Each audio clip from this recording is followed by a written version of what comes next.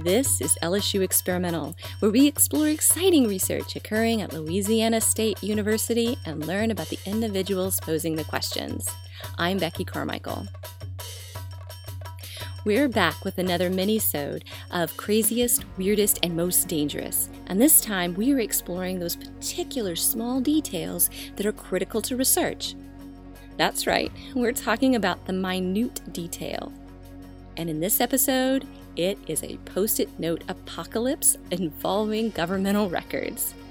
We're revisiting the experience of our LSU research librarians, Haley Johnson and Sarah Sims, at the National Archives while researching Japanese internment camps. We're going to hear a little bit about their experience and the craziness that ensued, all over a Post-it note. This could be washing glassware for me. What? Washing glassware? Washing glassware. Like the process of washing glassware in the fetal alcohol syndrome lab was that I had to wash it when I was cleaning the glassware, rinse everything out with regular water at least 3 times, if not more, then 3 times with DI water and 3 times with double DI water, package it, autoclave it. And wow.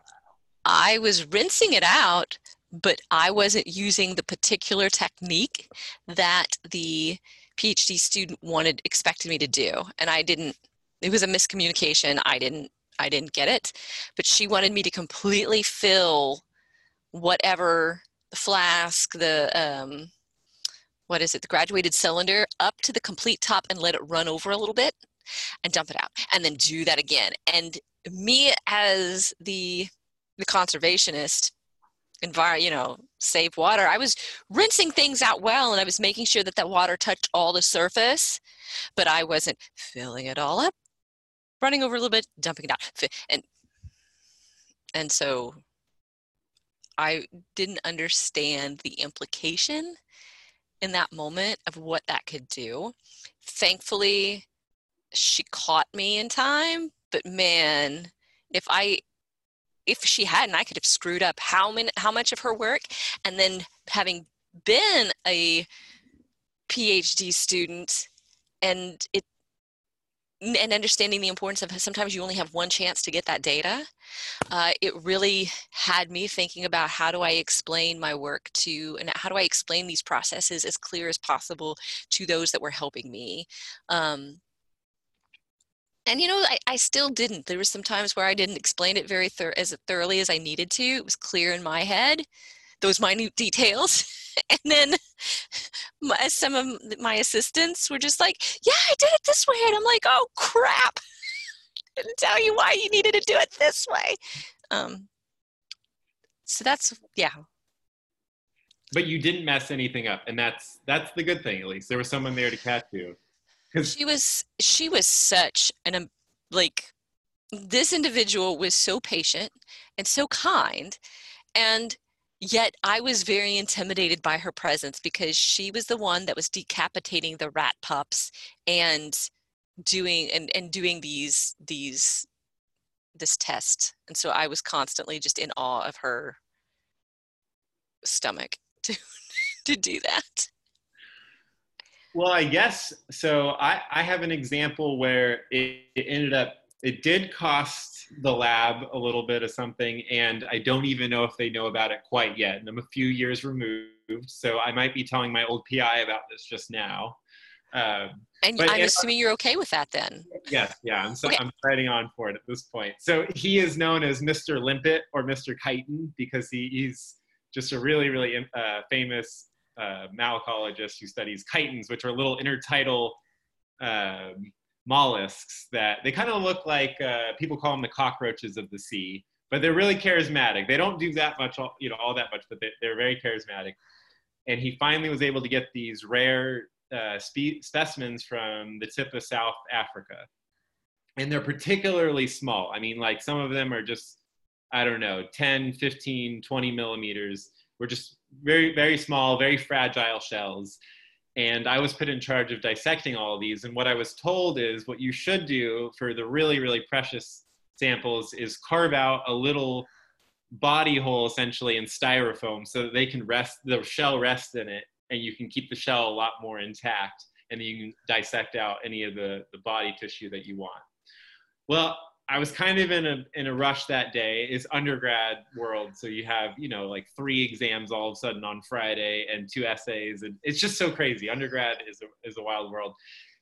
And so I had quite a lot of dissections, and it takes a long time to make those body cavities. So I did attempt one chitin very fast, and not only did I accidentally, with some tweezers, break the shell, but it flipped the shell off the table onto the floor, which it kind of shattered a little bit when it hit the floor / disappeared, and has could never be found. We scavered. I made a bunch of other undergrads help me out, and we literally were mowing around the entire surface of the floor trying to find the remaining of this really precious chitin shell. And then we had to move on because we did not find it. But I did, from that moment on, every single dissection from there went very smoothly because I used the styrofoam piece.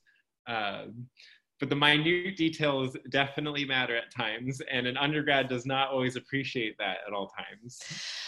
No. Oh my gosh. So did you have to tell them? I'm sorry, Doug. Yes, yeah. Well, luckily for the project, ended up being enough samples that the study was able to be done still. And so he just doesn't know that, instead of 18, it's 17 or so. So it was something of that number where he just doesn't know it was that one missing one. And I was so fearful, which is the wrong thing, I regret now. Now, if you're an undergrad and you make a mistake, just tell them. It'll avoid so much headache down the line. But this one made it as a secret. So I think it would be really helpful for you and I, Kyle, to tell everyone that. So here's another craziest, weirdest, and most dangerous episode. And if you haven't figured it out, we are talking about those minute details. And I absolutely agree. Mistakes suck, but make sure you tell someone, because what sucks even more is if that person or that group gets further along in the process and then they find that particular mistake. Sometimes mistakes can be rectified there early on. Sometimes they can't, but I also think you're right. They're really critical learning opportunities, and they give you more understanding of why some of those practices are in place. So I'm glad. Undergrads need those moments, because I will tell you, I have been ever since then known as the person who is about as technically. I tried to do everything by the books at this point, but it was honestly the chitin incident onwards. so maybe I needed that incident to put me on the trajectory I am now. So who are we talking about today? Who is our minute detail? So our minute detail feature today is Haley Johnson and Sarah Sims. And just a quick recap, their particular episode was regarding their research work about the Japanese internment camps that were here in Louisiana. And these two remarkable librarians from the LSU libraries had worked together to uncover, more about those individuals that had been interned and the experiences that they had. And the documentation is definitely different than what you and I, in terms of the sciences, would be exploring. Those publications, or the records, I should say, were within within governmental documents, but also even personal letters that had been correspondence between family members. And so one of their examples of those minute details happens to be in regards to the sensitivity of those original documents and the care that is taken to preserve those documents for as long as they can. So let's take a little listen.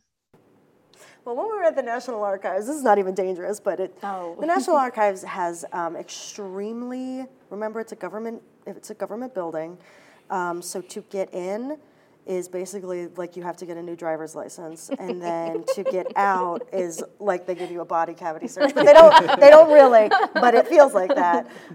So you are not allowed to have anything on your person except for your ID to get in, which they make for you, and that's about it. And we had received notice that there was something for us down at the very front desk, so we'd have to go through like 3 levels of security. And the guy that we were talking to gave us a Post-it note. We did not bring in the Post-it note. So we had to bring the Post-it note to the desk, and they put it in a bag, which they locked, so that we could go downstairs, because anything has to go in the bag and gets locked. And then all hell broke loose because they thought that we had provided the Post-it note and that we were then just going around to, I don't know, their entire collection, just putting Post-it notes everywhere. And for those that don't know, a little archival note, the sticky on the back of a Post-it note will ruin any document that you have, give it about, I don't know, a year. But so that was something. It was like full lockdown. We are clearly being hyperbolic, but it was something that really made us understand the difference between, we are librarians entering an archival world, and we have a different idea of information sharing, whereas all we want to do is share information, where our archivists want to share information, but they're also charged with preserving these historic documents, books. I don't know, it could be anything, movies. All of it is their purview to protect. So they have to do that fine line, and then we're rolling up like, just give us the red carpet. We're librarians. We know everything. And so it was a real learning curve. Yes. I appreciate that Sarah even indicates that, there's a difference between the 2 groups or even 3 groups when they're coming in. So you've got, a governmental agency that is taking care of materials that are owned by the American people. And then you have what librarians are trying to do in terms of sharing that information, but then the role and the charge of archivists and what they're trying to achieve, and figuring out and understanding even some of those rules, like the Post-it note and the problems that it could cause, why those rules are in place. Yeah, it's amazing that we actually, up until we interviewed Haley and Sarah, I didn't actually even know this job really, of people who are going to watch anyone who comes into the room touch anything that's old, and dare they put a Post-it note on something because that will ruin it a year later. That's incredible that there's a whole group of people out there doing this for us. Well, you also have to wonder, who's been the people? Like, why is this rule in place? Who's been that person that's been running around haphazardly slapping Post-it notes into stuff and like, hoping to mark my place with this one and that, and then what did they damage? That's really what I want to know, is what particular piece of material did we lose because of a Post-it note? Right. Yeah. All of history potentially changed for a Post-it note. Oh my gosh. Well, there goes. That's why, Roswell is so buried. It was a Post-it note has covered it up. Yeah.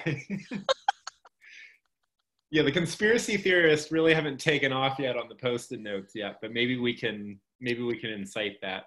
We can nudge that a little bit. Yeah. I think this one was fun. This is one that got us thinking more about, why certain things are in place, and to be mindful of those rules as you proceed in both your career or if you're entering into someone's space, to access their materials, and to appreciate those rules. And if you make a mistake, tell somebody so they can fix it. All right, that one felt directed, Becky. I'm sorry? That one felt directed at somebody, but all righty, here we go. We're not doing that kind of thing here. No. Yeah. All right, Kyle, this is fun. We will we'll have our next craziest, weirdest, or our last craziest, weirdest for a little bit in this series coming next, and it's all about keeping your cool when you're in tight situations. So until then. Great. Thanks, Bex. This episode of LSU Experimental was recorded and produced in my home and is supported by LSU's Communication Across the Curriculum and the College of Science. Today's interview was conducted by me, Becky Carmichael. Our theme music is Brambient Full Gallop by PC3.